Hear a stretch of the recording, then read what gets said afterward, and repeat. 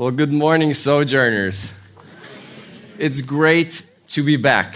It really is. Thank you so much for all of the messages, the emails, the texts, asking my family how I was doing, for praying for me. It's really, really appreciated. And it's been I got sick over the past couple of weeks, but I'm back and I feel, this morning people were asking me, how are you feeling? I said 97%. Somebody else asks, how are you feeling? All of a sudden, I'm 98%. Then I was 90. I'm like at 107 right now. So I'm feeling terrific. I'm feeling great. It's really good to be back.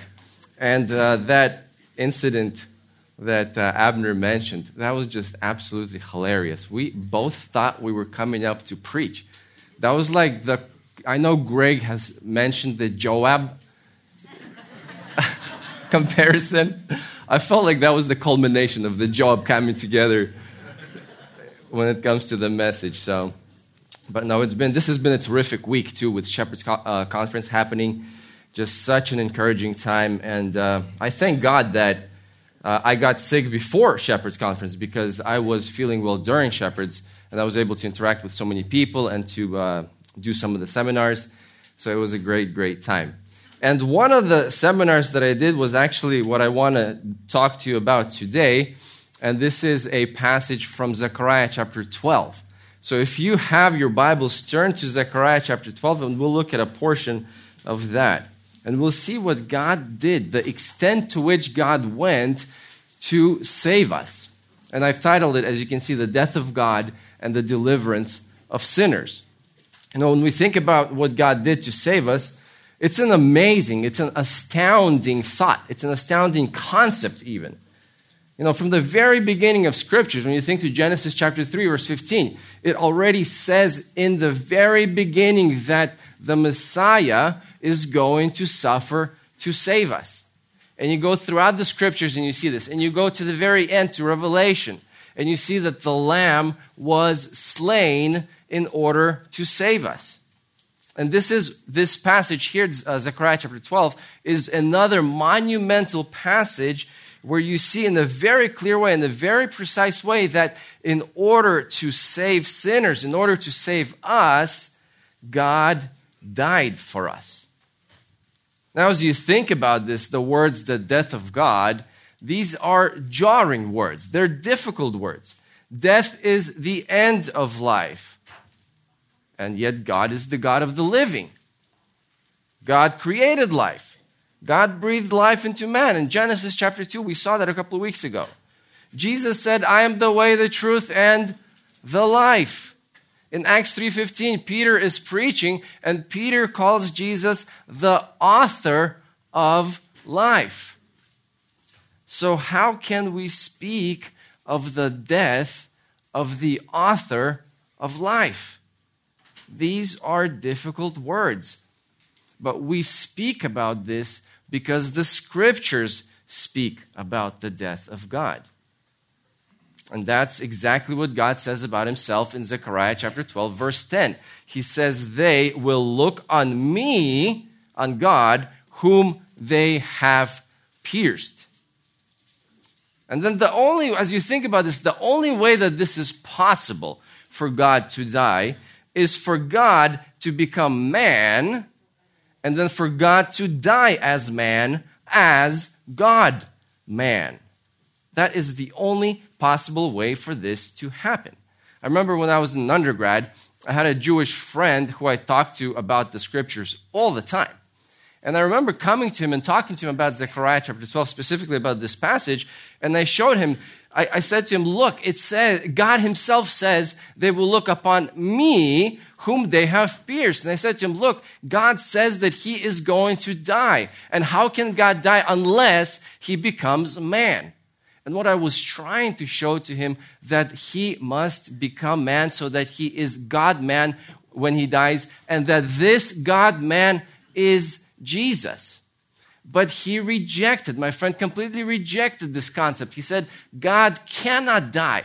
It's impossible for God to die. He said, they'll look at someone else, but they're not going to look at God. God will not die, he said. But the text is absolutely clear. God says, they will look on me whom they have pierced. And this is the text I want to look at with you guys today. Zechariah chapter 12, verses 10 through 14. This passage states that God was pierced and that God therefore does die, and that with the death of God, the entire nation of sinful Israel repents. So let's take a look at this. Let's read Zechariah 12, 10 through 14, and then we'll take a look at it verse by verse. The passage reads, Yahweh is speaking here, and he says in verse 10, I will pour out on the house of David and on the inhabitants of Jerusalem the spirit of grace and of supplication, so that they will look on me whom they have pierced, and they will mourn for him as one mourns for an only son.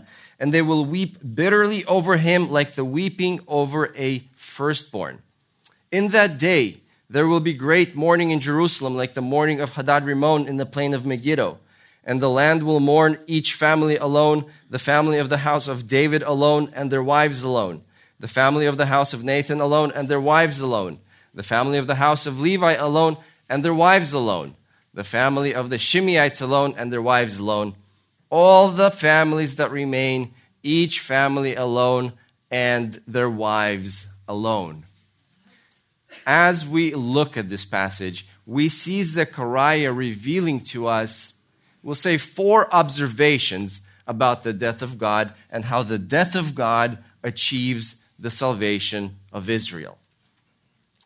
And the first observation that Zechariah begins with is that God is the deliverer of sinners through the death of God. Zechariah's prophecy here begins with God directing the attention of all the people, of all of Israel, to the death of God and stating how this will achieve the deliverance of sinners. And the point here is that God is the one who does this. Verse 10 says, I will pour out. Yahweh says this, I will pour out. God is the focus of this passage. God initiates this act of salvation. And the implication of this is absolutely clear. If God doesn't take this first action to have the people look at God and to understand the death of God, they will not look at God. The only reason that they look at God is because God takes that first action. And this look upon God will result in salvation. Just as you remember, just like the Israelites looked at the serpent that Moses made, the bronze serpent, in order to be healed from the bites that they received from the fiery serpents, and they received life, so they will look on the death of God in this situation, and they will receive salvation. But they will have this look of faith only because God will initiate this process. And the way that God will bring this about is through the work of the Holy Spirit. The text says, Yahweh says, I will pour out on the house of David and on the inhabitants of Jerusalem the spirit of grace and of supplication. In order to save sinners, God gives His Holy Spirit to do the work of conviction, to do the work of repentance. And God says the very same thing in Ezekiel 39. Pastor John read a few verses from Ezekiel 37. And just a few chapters later in Ezekiel 39:29, God says this. God says, I will not hide my face from them any longer. In other words, I will forgive them. They will repent and I will forgive them. I will have a relationship with them. And the question is, how so? What happened that you will now have a relationship with Israel? And He says this, for I will have poured out my spirit on the house of Israel. The only way that God's people will change, the only way that they will repent, is if the Holy Spirit does the invasive and the overwhelming work within the hearts of the people so that they repent. And you can see in this passage that this will include all of Israel. It says the house of David, which is the royal house, and the inhabitants of Jerusalem, which are the regular people. So there is no distinction between the upper class or the middle class or the lower class. All people are equal when it comes to salvation. And Revelation 1:7, John goes even one step further and he says that this applies to all of the people, even beyond Israel, all of the Gentile sinners as well.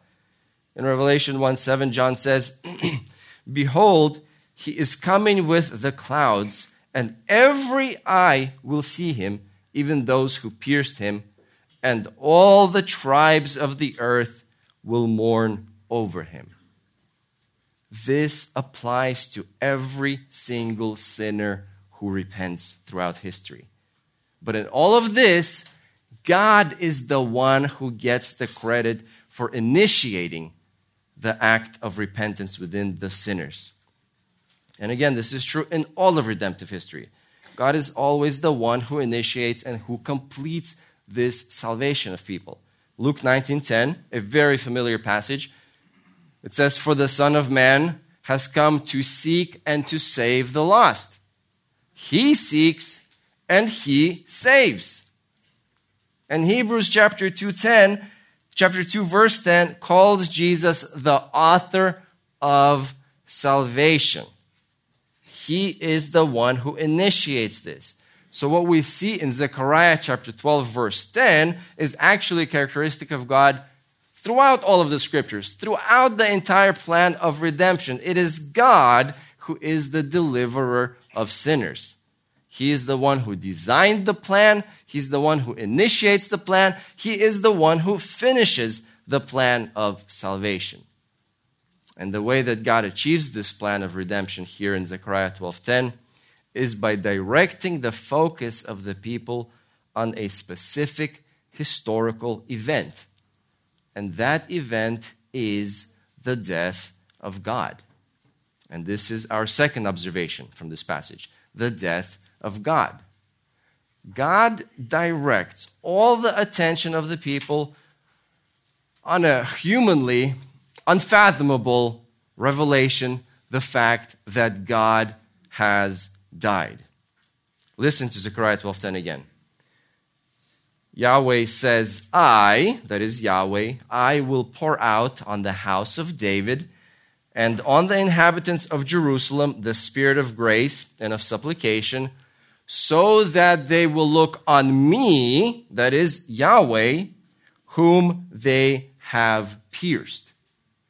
Since God is speaking here, and since God is speaking about himself, God is saying that he is going to die, that he is the one who is pierced. God declares about himself that God dies. This term pierced, it describes a vivid, literal, and violent and a fatal blow that takes the life of a person. In Numbers 25:8, remember, there was an Israelite man named Zimri who took a non-Israelite woman named Cosbi, and they went into the tents in front of all of Israel, and they engaged in illicit sexual relations. And then Phinehas, knowing this, in his righteous anger, he takes a spear and he went to them, and it says that he pierced. Then the parents will take a weapon and they will pierce their own child to his death. Again, this is the same verb that we see appear in Zechariah 12:10. God says about himself that he is pierced, that he dies. And the fact that God dies is obviously a challenge for us, for all humans to think through. It's a challenging concept. This was difficult to the Israelites throughout the Old Testament community, throughout all of the Old Testament time, and I think it's even still hard for us to process this, the fact that God dies, even though we have the New Testament. So to say that Jesus died, of course, we don't make light of this, but we understand this. To say that God died, it's a difficult thing to say or a difficult thing to hear, but still we understand this because we know that Jesus is God. To say that Yahweh died like Zechariah 12:10 says, that prompts us to say, are you sure that's what the text says? Well, not only does the text say this, Yahweh himself says this. They will look on me whom they have pierced. And we can see that this was a challenge to the Israelites throughout history when we look at some of the translations, some of the interpretations that they made over the course of the past years. Because why would God die for sinners? It's a challenging concept. But we see them wrestling with this passage, Zechariah 12:10. There is a translation of the Old Testament into Greek. It's called the Septuagint. And when we look at this translation, we see that they really struggled with this passage. Listen to this translation. This was done about 250 or so years before Christ. But this is the translation into Greek of verse 10. I will pour out on the house of David and on the inhabitants of Jerusalem the spirit of grace and of supplication, so that they will look on me because they have danced triumphantly. So instead of whom they have pierced, the translation says because they have danced triumphantly. But how do you go from pierce to dance? Well, first of all, this indicates that the translators wrestled with the text. It was hard for them to capture or understand the idea of God dying. So they're trying to fix the text. But still, how do you go from pierce to dance? Well, in Hebrew, if you take the letters of the word pierce and you move them around, you rearrange them, you actually get to the word dance. So it's like taking the word bat in English, like you swing a bat, and you rearrange the letters and it becomes tab, like you click on the computer, tab, right? Or you can take the word listen, you rearrange the letters, and you get the word silent.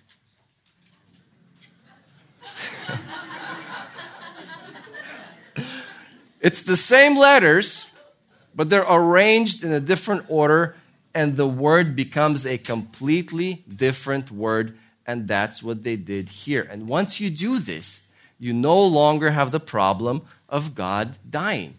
The problem is solved. There's another translation, the Targum. This is from Hebrew into Aramaic, and this was done sometime after AD 70, so after Christ. And here's what the translation says in this passage, in this text. I will pour out on the house of David and on the inhabitants of Jerusalem the spirit of mercy and compassion, so that they will seek me because they were exiled. So here they changed the words whom they pierced to because they were exiled. Right? And you look at this and you think, man, this is like the Message translation. This is completely different. Again, the issue here is that you can't have God die, so you ask the question, you try to figure out what else could the text be saying. And here the translator decided that the word pierce does not mean pierced. It's not literally pierced. It's maybe figuratively, maybe cause pain, but it's not to die. Nobody dies, according to the translator.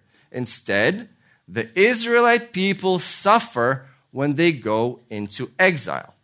But again, this is an attempt to solve the problem of God dying, because this is such a difficult concept. There is a commentary called the Talmud, a Jewish commentary, written sometime around 600 AD or so. And here they wrestle with the same passage, and they ask the question, who is the me in the passage? It seems like it's God, but God cannot die. So who is the me referring to? And so this commentary concludes that this must be referring to the Messiah, but not Jesus. A different Messiah.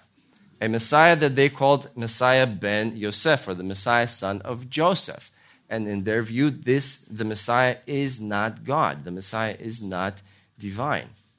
But this again shows that the death of God is something that troubled the interpreters, the translators. And let me give you just one more. These are various manuscripts that were found, later manuscripts in Hebrew. And so these manuscripts, some of these manuscripts, change the word from me to him. So it says the Hebrew text, actual Hebrew says they will look on me whom they have pierced. But these manuscripts change the word me and it says they will look on him whom they have pierced. And this solves the difficulty because the him is not directly God. It's maybe not even necessarily God. Anybody else but not God. But these manuscripts show that there is a clear agenda. They cannot have God die, and so they change the text. Now, at this point, as you see this, you might be thinking, well, what about John 19:37? And you can go there if you have your Bibles. John 19:37 says something very similar to this, or almost exactly the same thing. John 19:37 says, John is describing the crucifixion, Jesus hanging on the cross. And so he refers to Zechariah 12:10.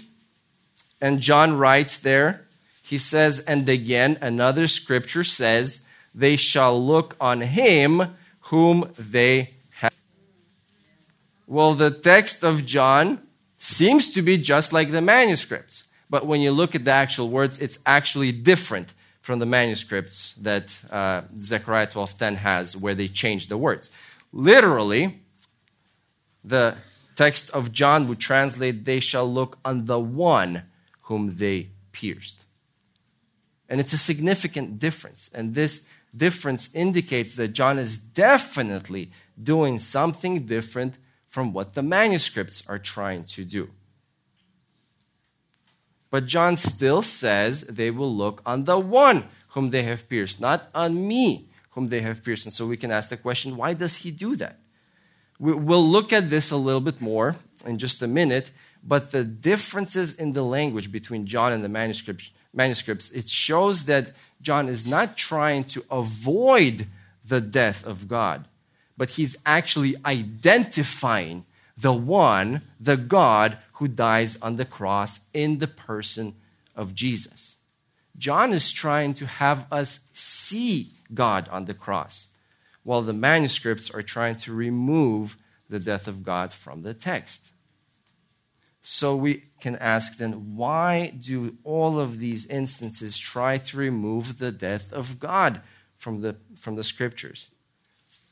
Because it's unfathomable. It's difficult to see God dying for sinners. And yet God himself says this very thing, that he is pierced for the sinners. So we can ask the question, well, how is this possible that God dies? And being on this side of the cross, we understand that there is only one way that this is possible, and that is that God becomes man. And that this man is God, and that he dies as a man. And that this man is fully God, and this man is fully man. He is God-man. And that is who Jesus is. And this takes us to the next observation in Zechariah, the deity of the Messiah. The deity of the Messiah. In order for God to die, he has to become man, and he has to die as a man who is God. Listen to Hebrews 2:14. Hebrews 2:14 says, therefore, since the children share in flesh and blood, since we are humans, Jesus himself likewise also partook of the same. In other words, he also partook of the flesh and blood. He also became man, so that through death he might render powerless him who had the power of death. In other words, God became man so that he would be able to die. And John tells us in John 19:37 that this is exactly what happened. John tells us that Jesus is the God who is pierced according to Zechariah 12:10. John describes Jesus hanging on the cross. And this makes John remember the words of Yahweh in Zechariah 12:10. And so while thinking of the words of Yahweh and seeing Jesus on the cross and beginning to speak of Jesus, John says, again, another scripture says, they shall look on the one whom they have pierced. John takes the words of God from Zechariah 12:10, they will look on me whom they have pierced. He applies them to Jesus on the cross, and he says they shall look on the one whom they have pierced. John is saying that the speaker of Zechariah 12:10 is now hanging on the cross. The me of Zechariah 12:10 is the one of John 19:37. But as we look at this passage, we can still ask, why does John say the one, or as we saw also translated as him, instead of me? And what John is doing here is he's speaking about the death of God from his human perspective, from his vantage point. When God was speaking in Zechariah 12:10, God was speaking about himself. So he said, they will look on me. Now that John is speaking in John 19:37, John is speaking about God. And so he switches the perspective and he says, they will look on the one, or on him whom they have pierced. John is giving us an exposition of Zechariah 12:10. And he's actually doing exactly what Zechariah 12:10 does in the second part of the verse. Listen to Zechariah 12:10 one more time. He says, Yahweh says, they will look on me whom they have pierced. But then it changes perspectives, and then it says, and they will mourn for him as one mourns for an only son. And they will weep bitterly over him like the bitter weeping over a firstborn. John takes this second perspective of the second part of the verse, and he applies the entire verse to Jesus, because he's now literally looking upon God who is hanging on the cross from the human perspective. And as John is doing this, he directs our attention to Jesus on the cross to show us that the text of Zechariah 12:10 is speaking of Jesus. And the implication of this is massive. It's monumental. John is saying that Jesus is Yahweh, and that Yahweh is Jesus. And this is not the only time that John equates Jesus with Yahweh. In John 12:41, John writes about the vision of Isaiah in Isaiah 6. And John says there that the person that Isaiah saw when Isaiah saw Yahweh, the person that Isaiah saw was Jesus. John says in chapter 12, verse 41, these things Isaiah said because he saw his glory, that is Jesus' glory, and he spoke about him, that is about Jesus. Well, if you go back to Isaiah chapter 6, you will see that the text is explicit there that Isaiah sees Yahweh. Isaiah 6:5, Isaiah says in this verse, he says, woe is me, for I am ruined, for my eyes have seen the King, Yahweh of hosts. So now, in John 19, verse 37, John further demonstrates this theological principle that Jesus is Yahweh by equating Jesus and Yahweh with respect to Zechariah 12:10. There is no way to avoid this. Jesus is God. And what we see then is we see Jesus as God and as man going to the cross and dying on the cross for sinners. For you, for me, for all of the sinners throughout history who repent before God. This is what God does in order to save sinners. In order to save sinners. And this is actually our final observation. The despair of Israel. The despair of Israel. The death of God means that there will be life for Israel.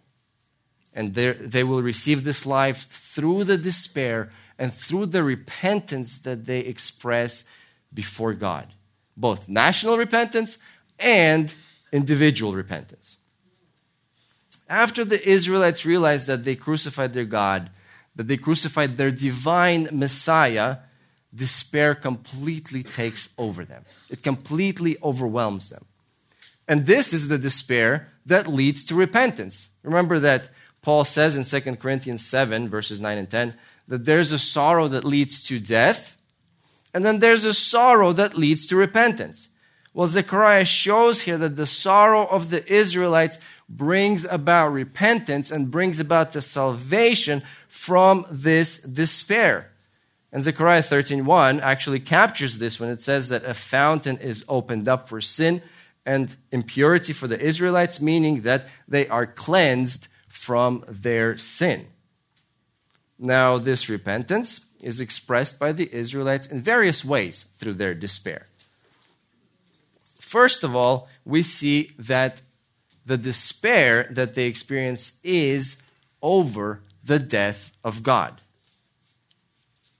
Zechariah 12:10 says that they will mourn for him, that is God, as one mourns for an only son, and they will weep bitterly over him, that is God, like the bitter weeping over a firstborn.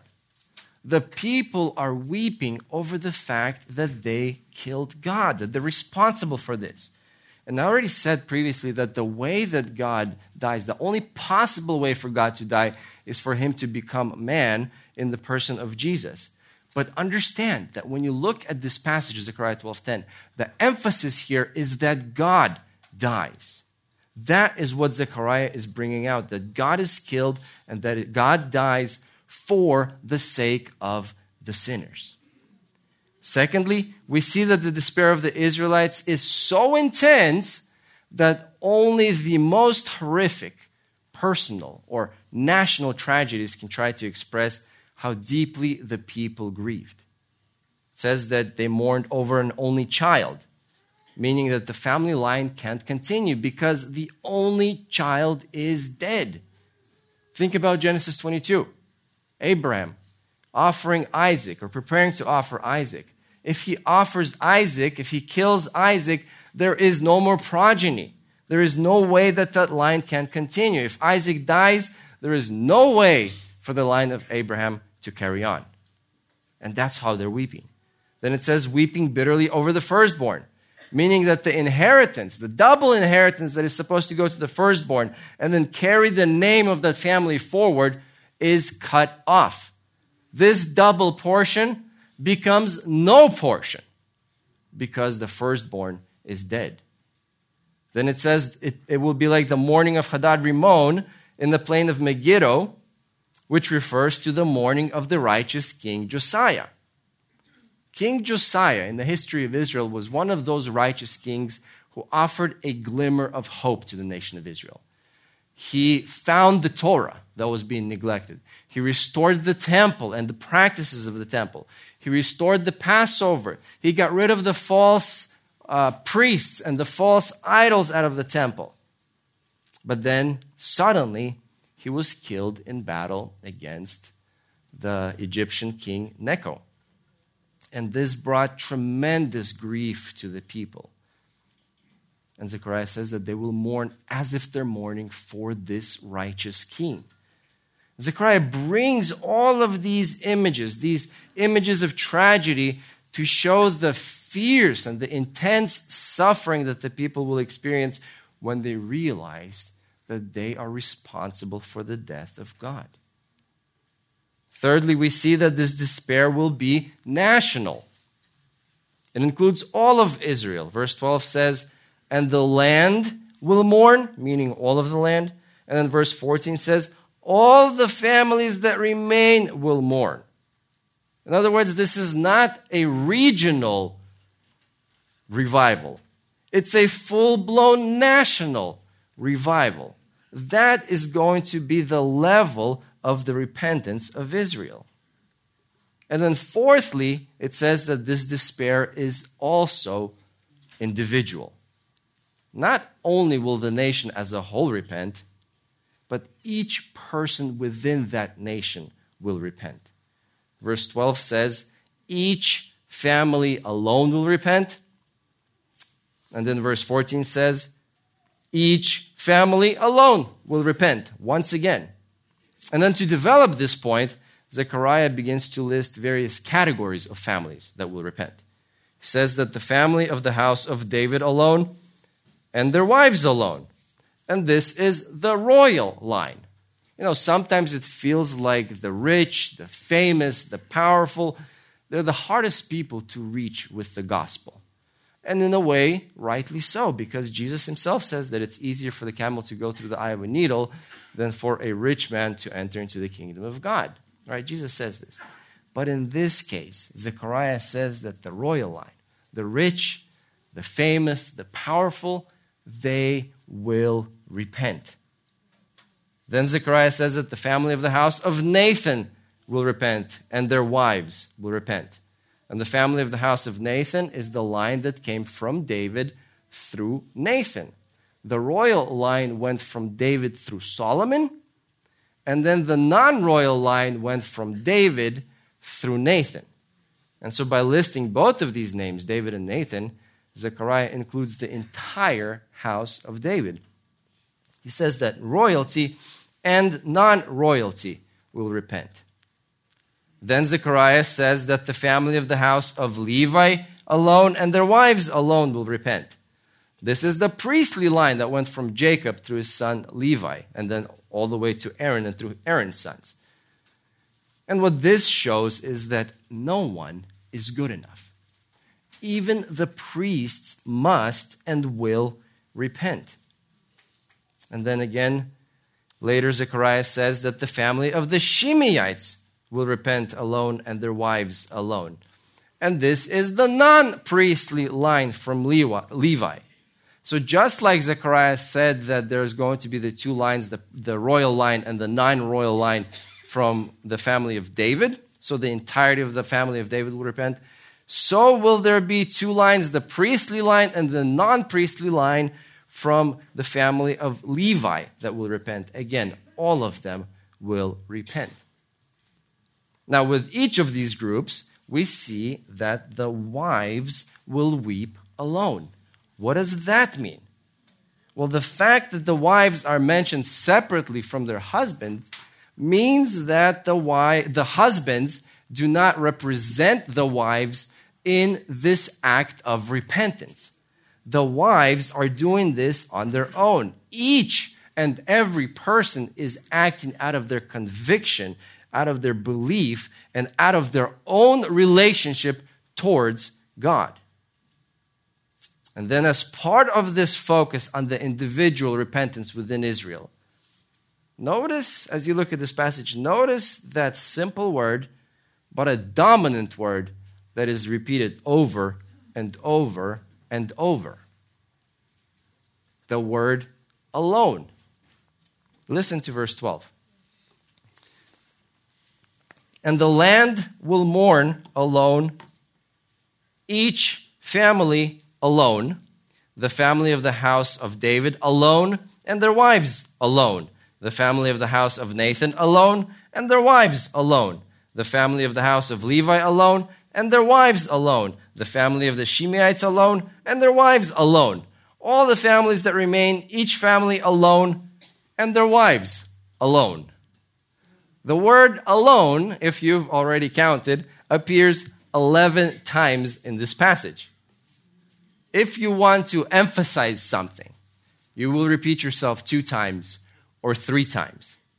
When a passage repeats itself 11 times, it's saying, do not miss this point. Something massive is about to happen. And this massive event is the thorough individual repentance of all of the Israelites. Every time it says alone, it's as if you see an individual person repent. He alone will repent. And she alone will repent. And he alone will repent. And she alone will repent. And it goes on and on and on. Zechariah wants us to understand this, but he also wants us to see this with our own eyes. This will be the result of the despair of Israel. Every person will personally respond in repentance to the death of God that God will direct them towards. So as we see this, what we can ask, do they say when they repent? What are their words? Well, what do you say when you realize that the one that you've been waiting for all of your life, you're responsible for killing him? What do you say when you realize that you're responsible for the death of God? Isaiah 53 as a whole captures this repentance of an Israelite who at first rejects God, but then realizes that God is his source of salvation. And in Isaiah 53 verse 5, this repentant Israelite says the following. He says, he, the Messiah, was pierced through for our transgressions. He was crushed for our iniquities. The chastening for our peace fell upon him, and by his wounds we are healed. That will be part of the prayer. And then Zechariah 39 records the climactic point probably of this prayer, of this repentance of Israel. In Zechariah 39, God says, they will call on my name, and I will answer them. I will say, they are my people, and they will say, Yahweh is my God. Remember doubting Thomas? After Jesus rose from the dead, and after he appeared to doubting Thomas, Thomas said, my Lord and my God. That's what the Israelites are going to say when they repent and when they realize that God is their source of salvation. This is what the death of God achieves, the salvation of sinners. Well, let me conclude by asking this one final question. When will all this happen? When will the Israelites look to God? When will they repent? When will they recognize him as their God and Jesus as their Messiah? Well, in Matthew 23, verses 37 through 39, this is after the Israelites already reject Jesus. Jesus says, you will not see me until you say, blessed is he who comes in the name of the Lord. In other words, you will not see me until you repent. The repentance of Israel and the return of Christ is going to coincide. It's going to happen at the same time. In fact, Israel's repentance will usher in Jesus' return. He says, you will see me only when you repent. And then the millennium will begin. And Matthew, in the same vein, Matthew 24:30 says, and then the sign of the Son of Man will appear in the sky, and then all the tribes of the earth will mourn, and they will see the Son of Man coming on the clouds of the sky with power and great glory. So ultimately, the death of God will result in the glory of God. And so when we ask the question, what did God do to save sinners? This is what God did to save sinners, the death of God. He died for us, and he conquered death through his resurrection so that we can have life. Let me pray for us. Heavenly Father, we thank you. Lord, we thank you that you saved us. We thank you that we can be called your children. And Lord, that we know and we are confident that we have our eternity to spend with you. Lord, like Terry prayed earlier, our goal, our prize is to be with you. That is what we look forward to. And Lord, we thank you that you left the scriptures for us so that we're able to understand your plan, so that we're able to know you, and so that we're able to turn to you. Lord, we thank you, we love you, and we glorify you. Lord, I pray this all in the name of Jesus. Amen.